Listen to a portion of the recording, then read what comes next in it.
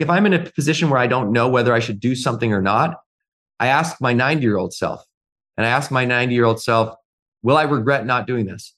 And if the answer is yes, I got to do it.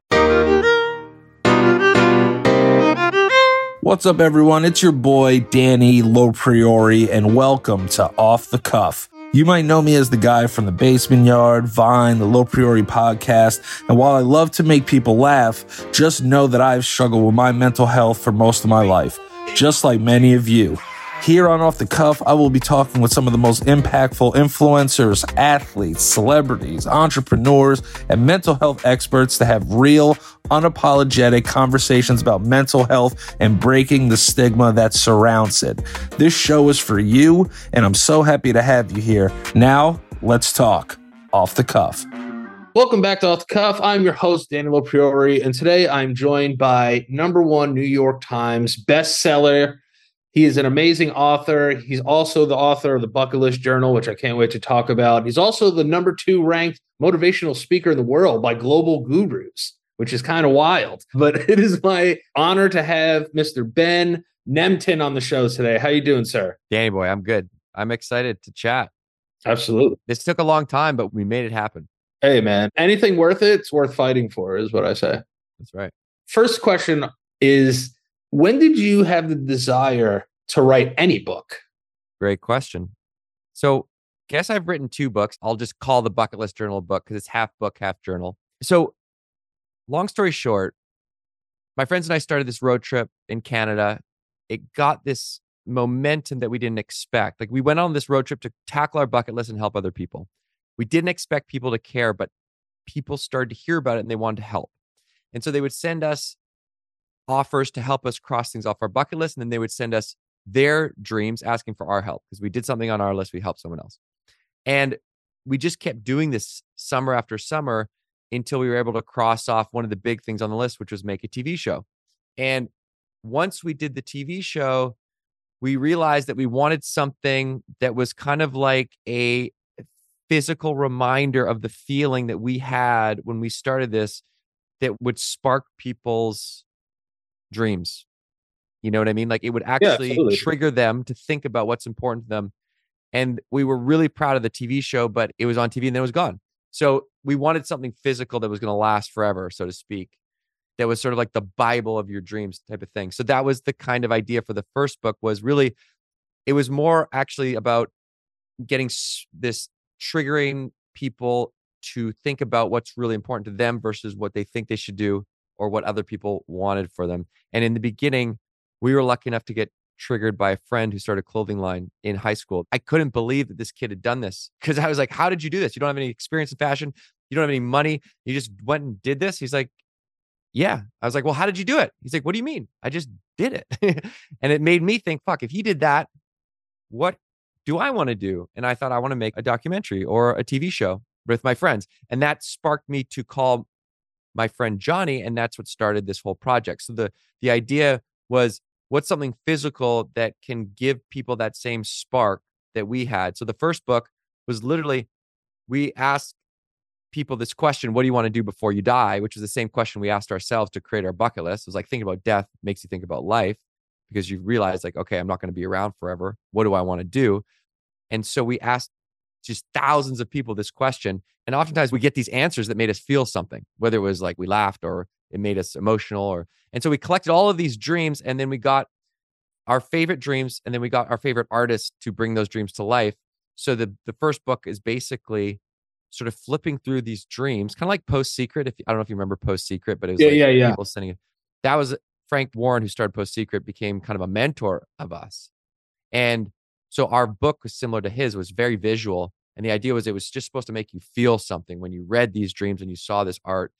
So the intention was to just make something physical that would give the feeling to other people that we had when we started The Buried Life. Because I remember when The Buried Life, it kind of hit like the late night rotation too. Yeah. So like I remember just being like a little blazed all the time with my friends, and we would watch the Buried Life and be like, "Yo, like this show's kind of cool." That was like, I think I was in college when that had to be like 2009, 2010. Yep. That show, right? Around that time. Yeah. Okay. The other question that I want to piggyback off of Me and my high friends watched it. But how did you make it a collaborative effort with your two friends? Were you guys best friends for a long time? Did you guys meet in high school? Like, when did you guys realize that you guys kind of shared a similar dream of crossing things off your bucket list? I didn't know these guys before. I knew of them because Victoria, where I grew up by Vancouver in Canada, is a small town. So I knew one because he was 2 years younger than me in high school, and the other two kids went to a different school, but I'd seen them at parties and stuff. But one of them kind of made these movies and films and just short videos that he would post online. But this is like pre social media kind of. It was like 2006. So Facebook had just come out in colleges, but there weren't influencers at the time and social media wasn't like a thing, really. It was just starting. So, but I did see this video that he had made of him and his friends partying at McGill University at Frosh Week, which is like the first week of university. It's kind of like the Olympics of drinking, where you make a team and then you like drink for a week and do all these games, right? And this video, it was like the most inspirational party video. It just made you want to go drink and have fun with your friends. And I was like, I want to do something like that. I had made this decision after I had gotten inspired by this friend that started the clothing line. I realized that some of my friends gave me energy and some of them drained me. And some of them were inspiring, just like this kid that started the clothing line. And I thought, I want to try and only surround myself with people that inspire me, because I kind of needed to, because I was hitting a slump in university. Slump is an understatement. I got depressed and I dropped out of school. I was on the national under-19 rugby team. I couldn't go to practice. So I got dropped from the team. I lost my scholarship from school. I couldn't leave my parents' house. And there were many things that ultimately drew me out of that darkness. But one of the things that was a big factor in that was I made a conscious decision to only surround myself with people that were inspiring. And that conscious decision made me call Johnny to be like, yo, let's make a movie. And he said, I just talked to my friend Dave about something exactly like this.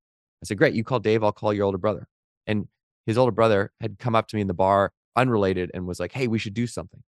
I was like, I just talked to your younger brother. Like, let's all get on Skype. So we got on Skype because they were in Montreal. Isn't it weird how like stuff like that happens? Like, even like in all of my success came from like just meeting people, like talking to people and being like, yo, we should do something. And then has this beautiful effect to actually snowball into something that becomes the biggest part of your life, really. What I think you're doing when that happens, you're following your true self. You don't really know what it is, but this feeling, it's more like an energy that you're following, where you meet someone and you're like, hey, like we should do something. And what that is like this authentic part of you is being drawn to this thing or this person, and you're acting on it. And most people don't act on it because of fear of failure or fear of rejection or fear of what other people think.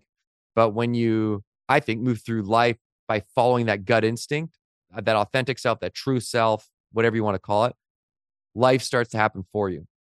Life shows up for you. And that's what I think I've experienced. And what you're talking about is, once you like kind of act on those little micro moments of possibility, then it opens up more possibility. Organic energy is contagious. It's almost, I don't want to use primal, but in a sense, it's almost like the wanting for human connection. And like you said, being your true self actually comes forward in those kind of moments. Because a lot of the times it just starts with a question like, yo, let's do something. And you don't really even know what you want to do. It's just like, you just want to do something creative and scratch that itch. And finding other people to go on that ride with you is like, that's a blessing in itself. You get dropped from the rugby team, you're shut in, you're living with your parents. What was your parents' energy kind of when you were home and going through all that? I mean, they were trying to help, they were just trying to do whatever they could to bring me out of these feelings. It was really fucking hard for them. I had gone from happy-go-lucky kid to being so anxious I couldn't go for a walk. So they tried everything. And, I think it's just really hard to go through your first crisis, your first mental health crisis, because you don't know what is going on. You've never been through it. You think you're broken or it's over or you're fucked up, and you don't know what to do because you don't know yourself. You're young. Like, you just haven't been through this type of struggle before. And then once you go through it, you realize, wow, I really learned a lot about myself through that, or that actually happened for a reason, or yada, yada, yada. You start to realize that this is a really an opportunity to get to know yourself more. And I think that there's mental illness and there's mental health struggles, and those are different, right? So I don't want to confuse the two. But like, People like to blend them without knowing the facts in between of actually what's going on. yeah, exactly. And I think that the biggest thing is you need to talk with someone, a professional, about what's going on and ask for You've got help and all the get time. that help. That's the biggest thing that I learned, was finding a good therapist. So my parents were sort of also trying to play therapist, and that wasn't working for me. What do your parents do? My mom was like, she kind of was a therapist. She was a psychologist. That was she was trained to do, but she did coaching and she did a bunch of stuff. So she was really trying to help. I was just blocking it. I was rebelling against that Yeah, because it's of my mom. mom. Yeah, It's it's like I didn't want that from yeah. her. Have you ever taken a sticky sock vacation, as I call them? No, what is it? It's when you go into the psych ward. I've done two. I know exactly the feeling of walking down the street, feeling like your heart's going to explode. You're afraid of the world. Yeah, I have. I absolutely have. Yeah, and that was after my first big depression, the biggest one that I've ever had, which was right after my first year at university. It's a tough age to have that. It is, dude. I just wish there was things that I knew then that I know now. I do a lot of speaking and I don't get to talk to kids too often, but last week, for whatever reason, I talked to two groups of kids. I talked to Boys and Girls Club, their national convention, and I talked to a Awesome. bunch of kids at this camp in Pennsylvania. And I was just thinking, like, what would I want to know at that age? Like, what did I wish I knew? And one of the things I wish I knew was that the struggles that you will inevitably go through, and you're going to go through struggle, you're going to hit like a big one at some point in your first quarter, like the first 25 years. When you go through that, you need to know that, one, you're not screwed up, like nothing's broken. And two, that you're not alone. And I know, like, we hear this a lot now. You never heard it when you and I were in high school, right? Like, you just didn't know that other people Yeah, no. struggled with depression or that the mental health was a thing. People didn't talk about it. No, you were just a crazy person. You're just crazy, right? And so you didn't understand that then. And I think we hear about it now, but I don't know if we really internalize the fact that, like, 1 in 4 people, at least, that's the people that we know about that talk about it, are struggling with their mental health. So I would say probably half the people, 1 in 2 people. So just like look around, like half the people you look at are fucking struggling, Going through it. Yeah. going through it.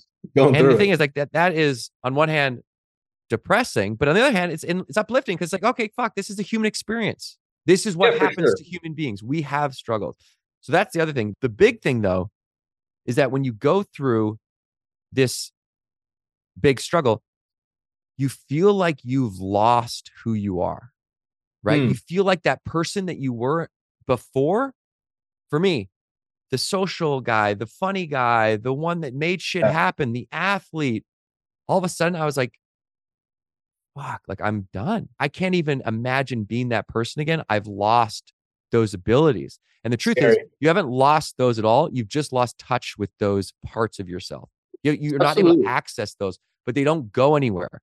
And you will be able to tap into those moving forward because you don't lose them. You just lose touch with them. And that is so huge to understand, because then you don't feel like you can't come back. There's no coming back. It's just coming back in touch with those Yes. parts of you. And that's something that I didn't understand, but you understand that once you get over that first struggle, get through that first patch of troubled water, where you then look back and you're like, oh, not only did I not lose touch with those things, but that shit that I went through made me who I am right now. It made me stronger. It taught me things. And it also helped me build a real support system. If you actually take action and are proactively trying to get help, talking about it, you start to learn habits that are good for you, and you start to learn who you are so that you can then catch those signs earlier next time, which is what's Yeah. happened with me, right? Like, now I've gone through 2 other big depressions, not as big as the first one, because I see it coming. I Cook understand, okay, yourself. I need to take a break. I need to make sure I get sleep. I need to make sure that I exercise. I need to make sure that I hang out with people that are positive in my life. I need to talk with my therapist, because now I have a therapist that I like. So you build these habits, you build empathy for other people. But I think, like, going through struggle, like a depression or some sort of crisis or a breakup, right? Same thing. you're forced to look in the mirror. You have to. A lot of people are afraid of self-evaluation. That was always the biggest thing for me, is the self-eval is the worst. I'd much rather pay somebody or use my insurance to have somebody eval me. The self-evaluation is really the hardest part for most people. And that's like, in a sense of what you're saying, like showing up. Showing up for yourself is kind of taking that time to actually understand why, and figuring out some of these triggers that you have going on in your life and what's actually pushing you into this depressive state, because it's not something that happens overnight. I feel like a lot of people just wake up one day and they'll be like, I'm depressed. I'm like, well, this has been leading up to this. What's been actually causing this entire thing to lead up? Yeah. And what I've realized is what has caused a lot of these feelings of depression for me in the past. There's a pattern that I've realized is that in these moments when I go through these struggles, a big part of my life, I'm not in alignment, or I'm not authentically doing something in my life that I really need to be doing. For instance, like I'm in a relationship that is not right. I'm working on a job or something that is not right. These are signs that these are my body telling me you are not living in alignment.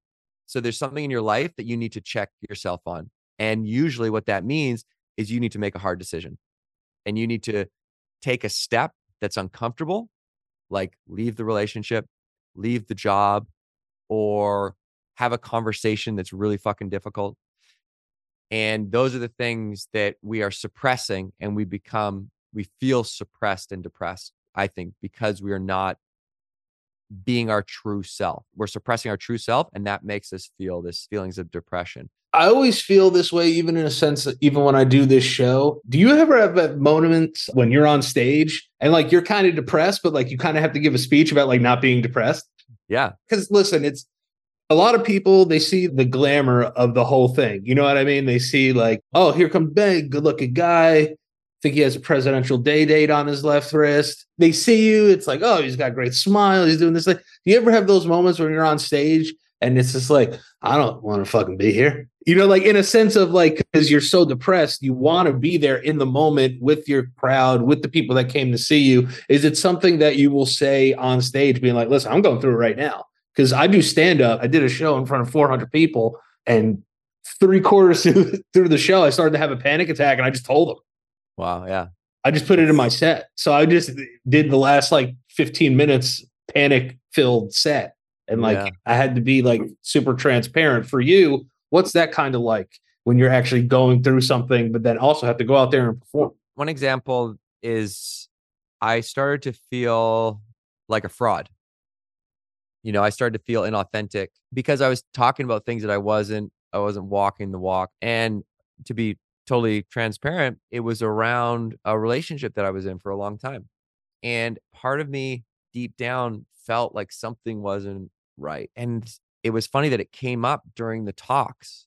This was like some of the first moments when I started to recognize what this feeling was.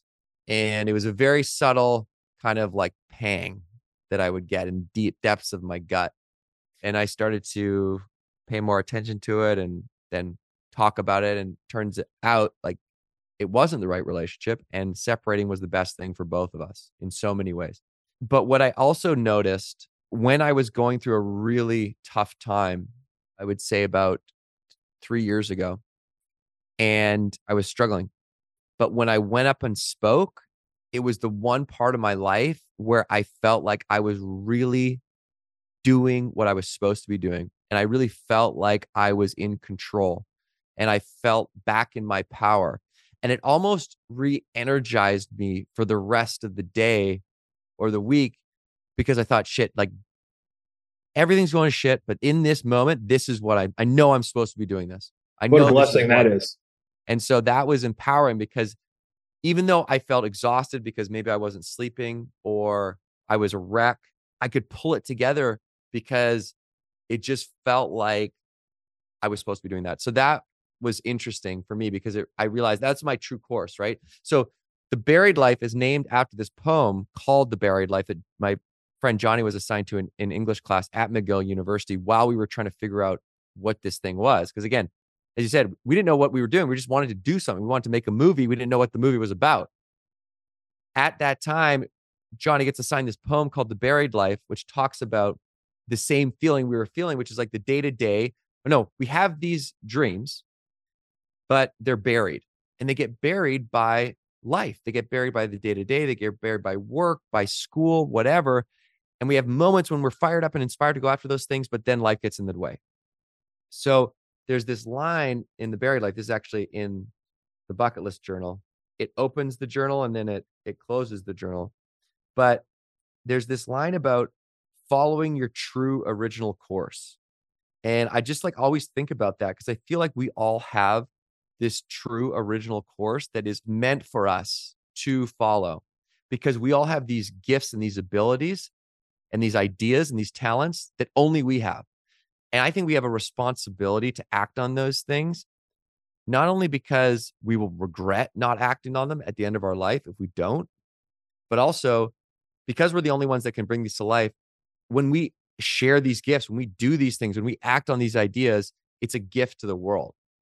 And I think that if more people did what they love and followed that true original course, it would inspire other people to do what they loved. And that's what we found when we started this journey. Was like, we thought it was selfish to have a bucket list and just go after all the shit we wanted to do. We're like, no one's going to care. So why don't we make a movie about helping other people achieve their bucket list items? And that's what the original film was going to be about, was basically helping other people. But what was unexpected is that people, they started to feel inspired to go after their list just by watching us. And so we realized there's this ripple effect that happens with that. When you do what you love, you inspire other people to do what they love. So it's a win-win.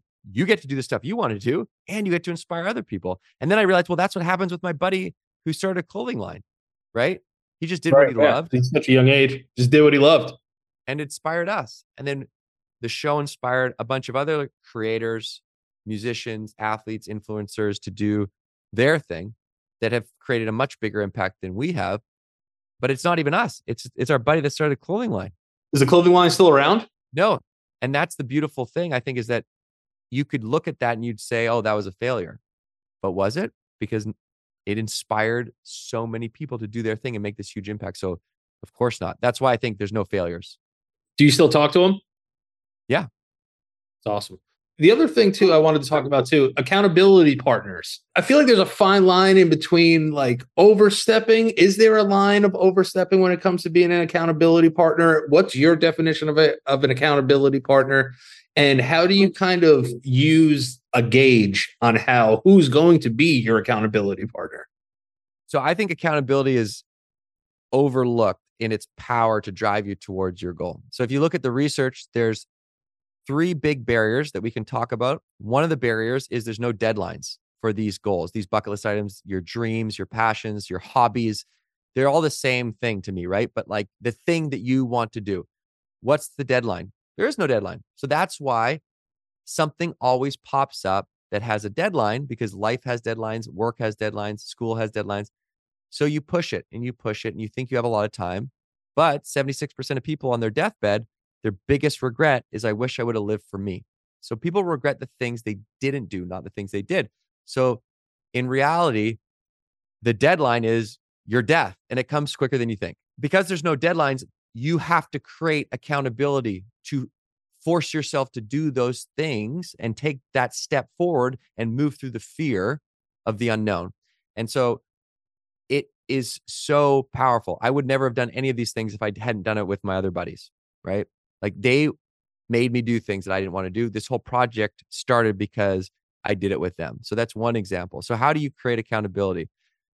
Well, you write your bucket list, because then you take ideas that don't exist, these thoughts, and you make them real. You write them down. It's like a contract with yourself. Seems small, but it's powerful.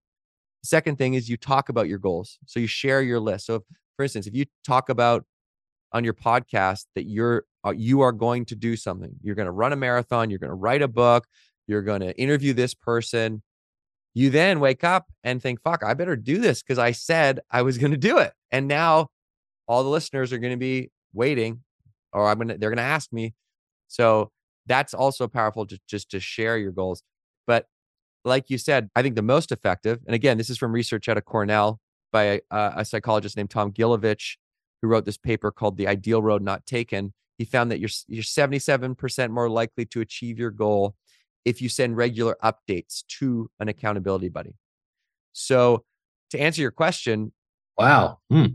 you decide what works for you for the accountability buddy, right? So if I'm like, Danny, I want you to be my accountability buddy. I want to write a book by the end of the year.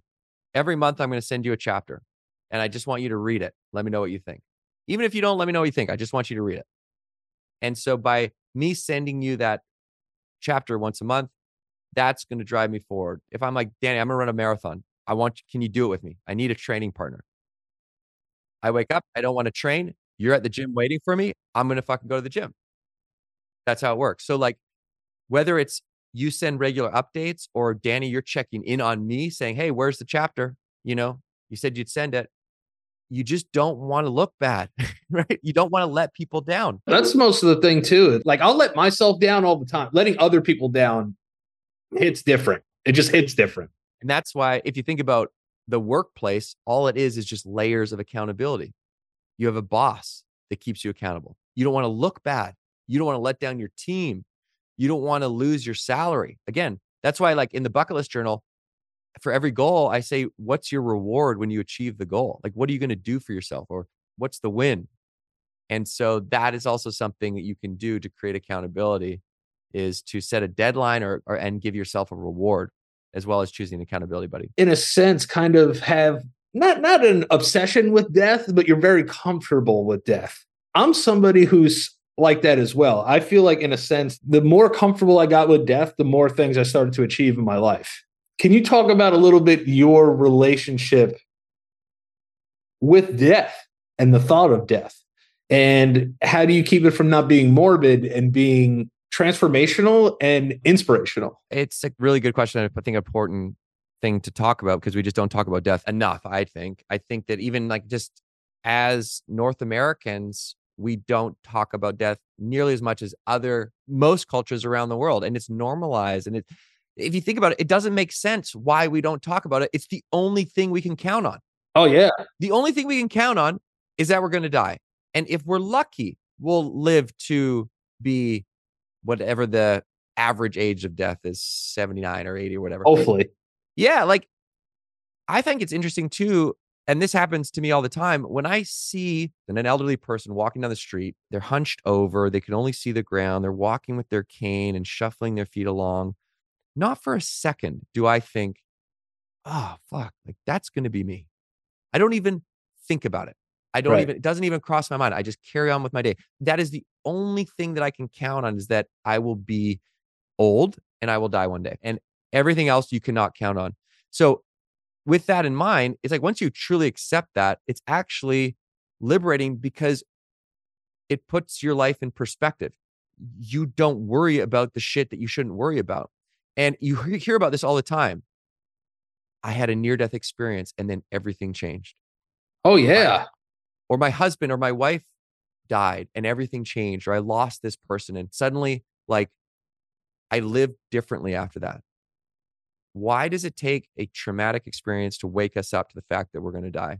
When if we can just remind ourselves that we're mortal, right? Like we will die, then you start to think, okay, I'm going to die. That's going to happen. That's part of life. So what do I want to do with the time I have? And how can I keep the things that are truly important to me close to me so that I can take intentional steps towards those things every day? And that's what a bucket list does, is it helps you define what's important to you. Because when I talk about a bucket list, I'm not just talking about skydive or bungee jump or travel to Europe. I'm talking about all 10 categories of your life. And a lot of the times I'm thinking about the regrets that you have at the end of your life and how to reverse engineer your life so you don't have those regrets. And that means, telling people how you really feel. That means taking time to live for you, not working so hard. One of the top 5 regrets is I wish I would have stayed in contact with friends.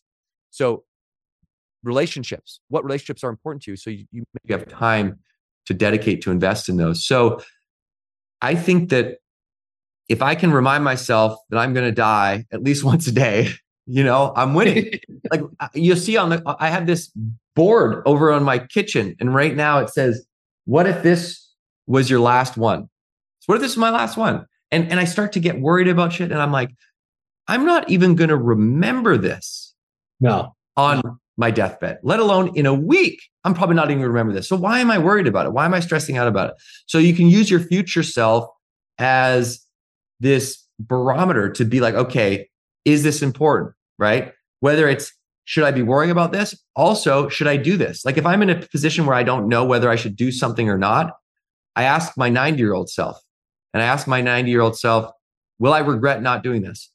And if the answer is yes, I got to do it. I got to try it because I don't want to have those regrets. But keeping death close to you, I think, is really powerful. And also with your loved ones too, having conversations with your family about important things about their death before they are on their deathbed that's so important, not just from a financial perspective, but from an emotional perspective, to make sure that you understand what they want and what you want. And so I talk to my dad about death all the time. My dad's a 2-time heart attack survivor. So when you were talking about those moments of being like, oh, I got to do better, he lost like 110 pounds after his first heart attack. And he was like, the only thing he would ever say is like, I should have just did the shit sooner. I don't know why I waited until I had a heart attack to do it, because I want to know the best version of himself, like while he's here. Like, I don't want to like get to know my dad when, God forbid he's sick, or my mom, like when they're sick, like talk to him about it now. I literally had to stop texting a friend of mine today because I said, my mom's calling, I want to be present. It's little stuff like that. My dad just turned 70. So like, I know exactly what you're saying and what you're, trying to convey with that. The hardest thing for me though, is sometimes getting people to kind of match up with how I kind of feel about death. Do you run into that at all, just in your main circle? Or is it something that you try to keep mostly to yourself and almost like on a professional level, like how we're doing now? Is this something that you kind of preach to the people around you, close to you? I said the thing that changed my life is, in the beginning, was surrounding myself with people that inspired me. So I still subscribe to that, and it continues to shape my life. I'm drawn to people that energize me, that are inspiring, that want me to win, that make me think I can do greater things because I see them doing great things.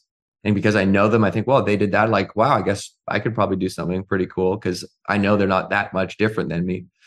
And with that, I think comes this way of living that is in line with what we're talking about, which is, taking advantage of the moment and having as much fun as possible, just going for it, not being really afraid of what other people think, and being intentional about the people you're hanging out with and the things that you're spending your energy on, and making sure that you're moving towards the person you want to be and the things that you want to do. I do talk about death with my friends, but we're not talking about it all the time. But I think that we're just like, this whole project started as a bucket list and now it's a way of life, right? It's not about crossing things off your list. It's about living aligned with your true self, because your list represents all the things that you truly want. And it means that every day you're making decisions based on what you truly want and what's best for you, so that you can serve others, make your biggest impact, and have as much fun, right? I surround myself with people that live like they know death is imminent. Like, it's something that is there. Well, that's what a bucket list is, right? Yeah. That's why, before you kick the bucket, that's the stuff you want to do. And for those that don't know, who, might be a little young listening to this, kick the bucket means before you die. Kick the bucket is dying. So I want to get into the bucket list journal, right? Second book. Okay. The thing I wanted to actually praise you for is the font size. These are small things that I do when I read books. The font size, I love that you have inspirational quotes in here. I got this book sent to me like a week ago, right? These Dreams Belong to Danny. As somebody who is afraid of the workbook, there are some people that are afraid of the workbook.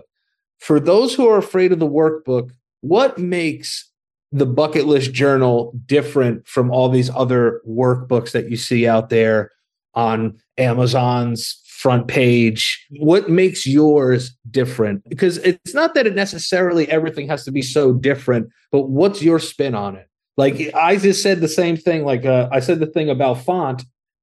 I'm a big font guy. If the font is appealing to me, I have more of an inclination to pick it up and actually have fun and partake in it. Were these like necessary things that you actually thought about, like I wanted this to be this way. I want this font to look that way. These are the type of things I that go through my mind.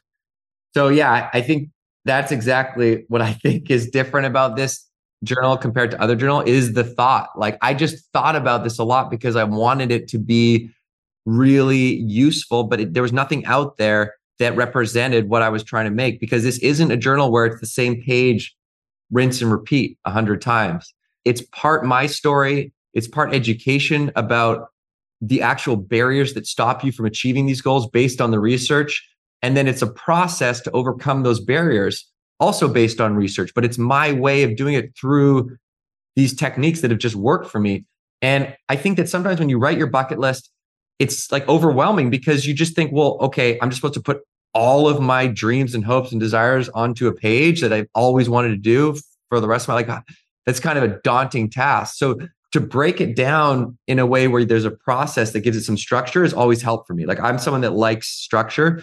And so you write your list in those 10 individual categories. So first you write your travel and adventure goals, but then you write, how do you want to give back? You write your mental health goals. Like what do you want to do to reduce stress, to increase your well-being? Physical health goals, financial goals, relationship, creative goals. Obviously, like creativity is important to you. I think creativity is an overlooked pillar of wellness because when you're creative, you are expressing your true self. And again, I keep talking about the same thing, but this is really what it all comes down to in my mind is being your true self. So, don't undermine these things that you think are small, that you sort of justify to yourself and others aren't important. Like maybe it's learning the guitar or singing lessons or art classes or pottery or poetry or stand-up or tennis lessons, like anything that's going to bring you that sense of flow and being in the present, right? That means you're being your true self. And so you break down that process and you start to write your list in those 10 categories, and then you get over the barrier. So, as you see in the back, there's pages for every list item you start of before and after. So it's like, why is this important to you? So identify the why. Understand what keeps you accountable. You need an accountability buddy. You need a deadline. You need a reward. So you start to build these things. And then I want it to be something that you wanted to keep forever because this is where your dreams live forever. So I wanted like a really nice linen cover and it feel really quality. Yeah, it feels nice. The pages are thick and there's that page with all the doodles, right? I got my buddy in Australia to doodle all these dreams. And, these are some of the quotes that I've collected over the last like 15 years. They're just like, these are bangers.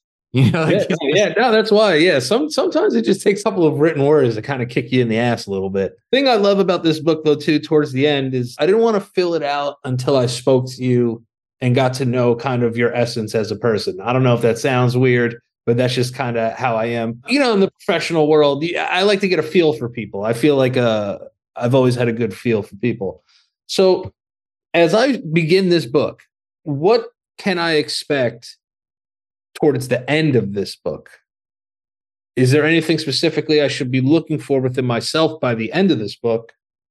Or is it open to interpretation? Is it almost a Sopranos-like ending in terms of where I want to go with it, however I want to look at it? What's your main goal for the people that are starting this book and the people that get to those blank pages at the end? I don't necessarily want people to finish the book because I think that, there's room for 100 dreams. And I think that you can have 100 dreams, but you don't have to. But you can have 10 dreams.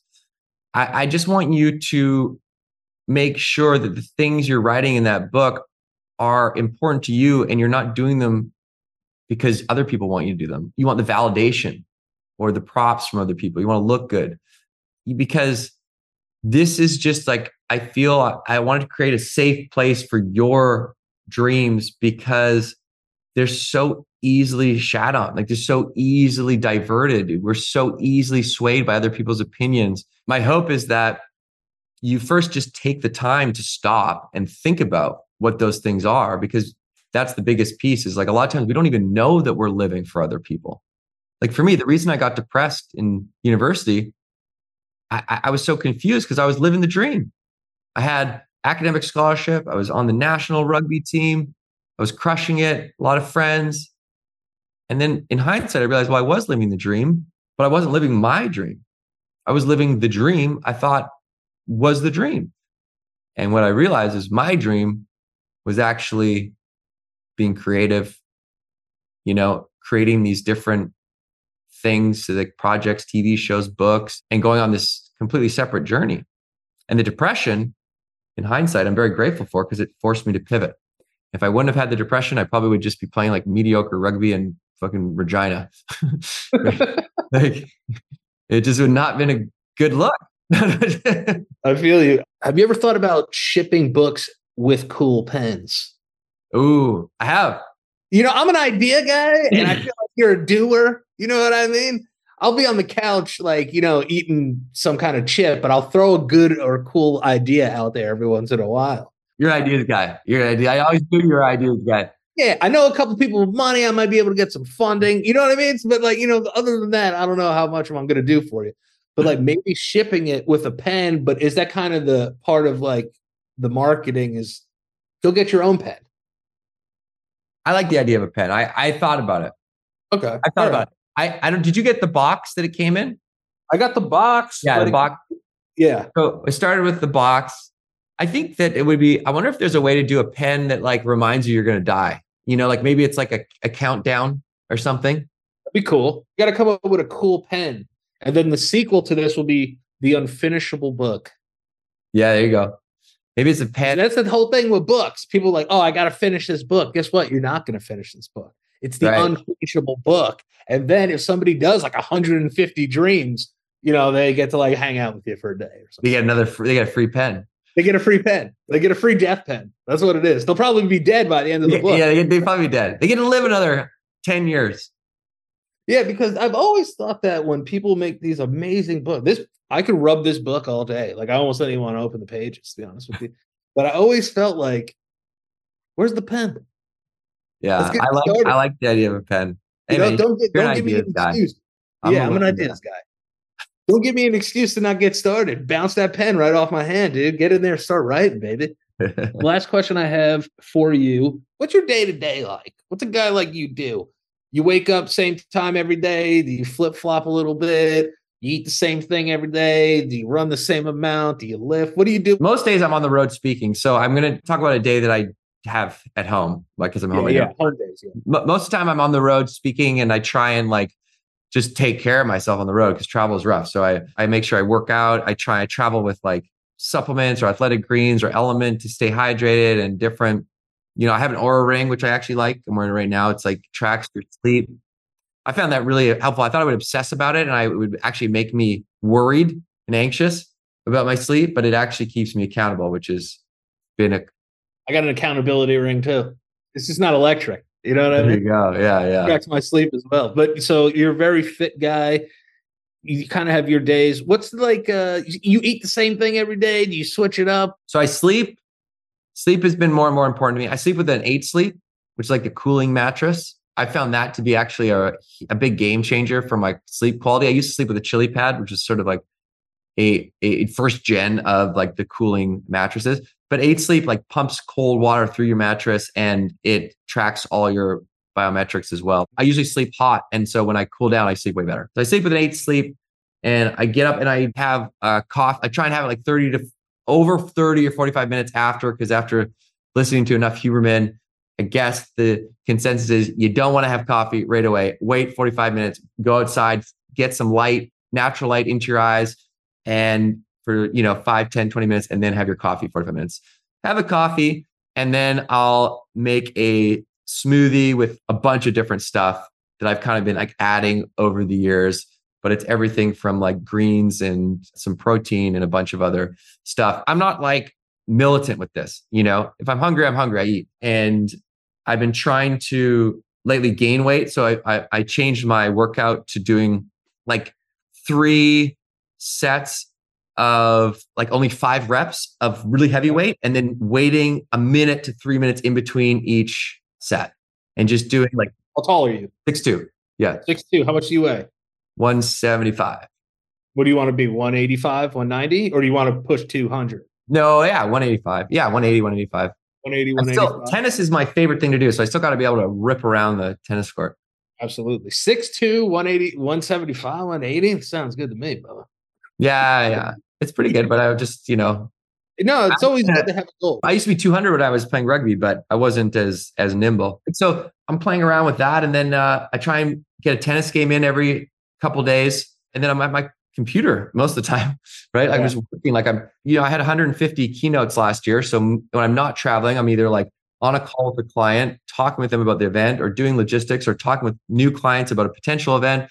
And then I've got like the journal sales and then managing because I like run this from production in overseas to fulfillment in LA, ship them out, blah, blah, blah. And then like I did my first merch drop, which is like really fun. So I'm trying to have more space for that creative stuff. And then working on stuff in the future. And like we've crossed off our sort of like my list of 100 is like 96 done. But the two that I'm working on, one is go to space. Please tell me you're going to space, dude. When I saw the space and make a film, I was like, yo, if this guy goes to space, he's the fucking man. Yeah, bro, it's happening. It's happening in like 2025, 2026 with this company called Worldview that takes 8 people in a pod. They've done over 100 stratospheric flights and they take you up to the edge of space. So you don't experience zero gravity. You go right up to the edge and you get to chill. No rocket. It's very relaxed. No floating around. You can go up there and say you went to space. God damn it. Yeah. That's what I tell people all the time. Are you going to combine, make a film and go to space? Maybe it's going to be in. Yeah. But that's the big dream is make a film and do the documentary that we started. So it should be in there. An idea, guy. That's what it is, man. Yeah.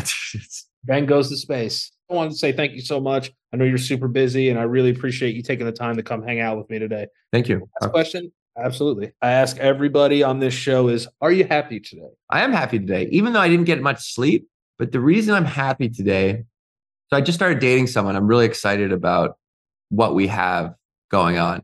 And I couldn't sleep very well. And there was some things on my mind. And I ended up waking up my partner and just being like, I can't sleep. And she was like, what's going on?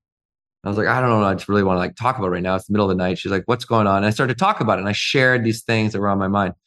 And we ended up having a really great conversation about things. That was like our first kind of like, there's things that are happening that we need to talk about, right?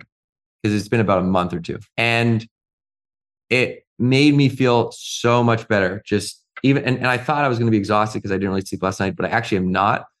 And I went to the gym this morning. I linked up with my buddy who's at the gym. So we worked out together and I feel good today. But I think it was because of the conversation. I think like I'm learning a lot about honesty in relationships and being transparent and being open and trying to do that from the very beginning of the relationship. And that's not just like being open and honest, like about the obvious things that you might think of. I think it's about like noticing your feelings and being present to those feelings first and foremost, which is hard for me to actually like feel the feelings.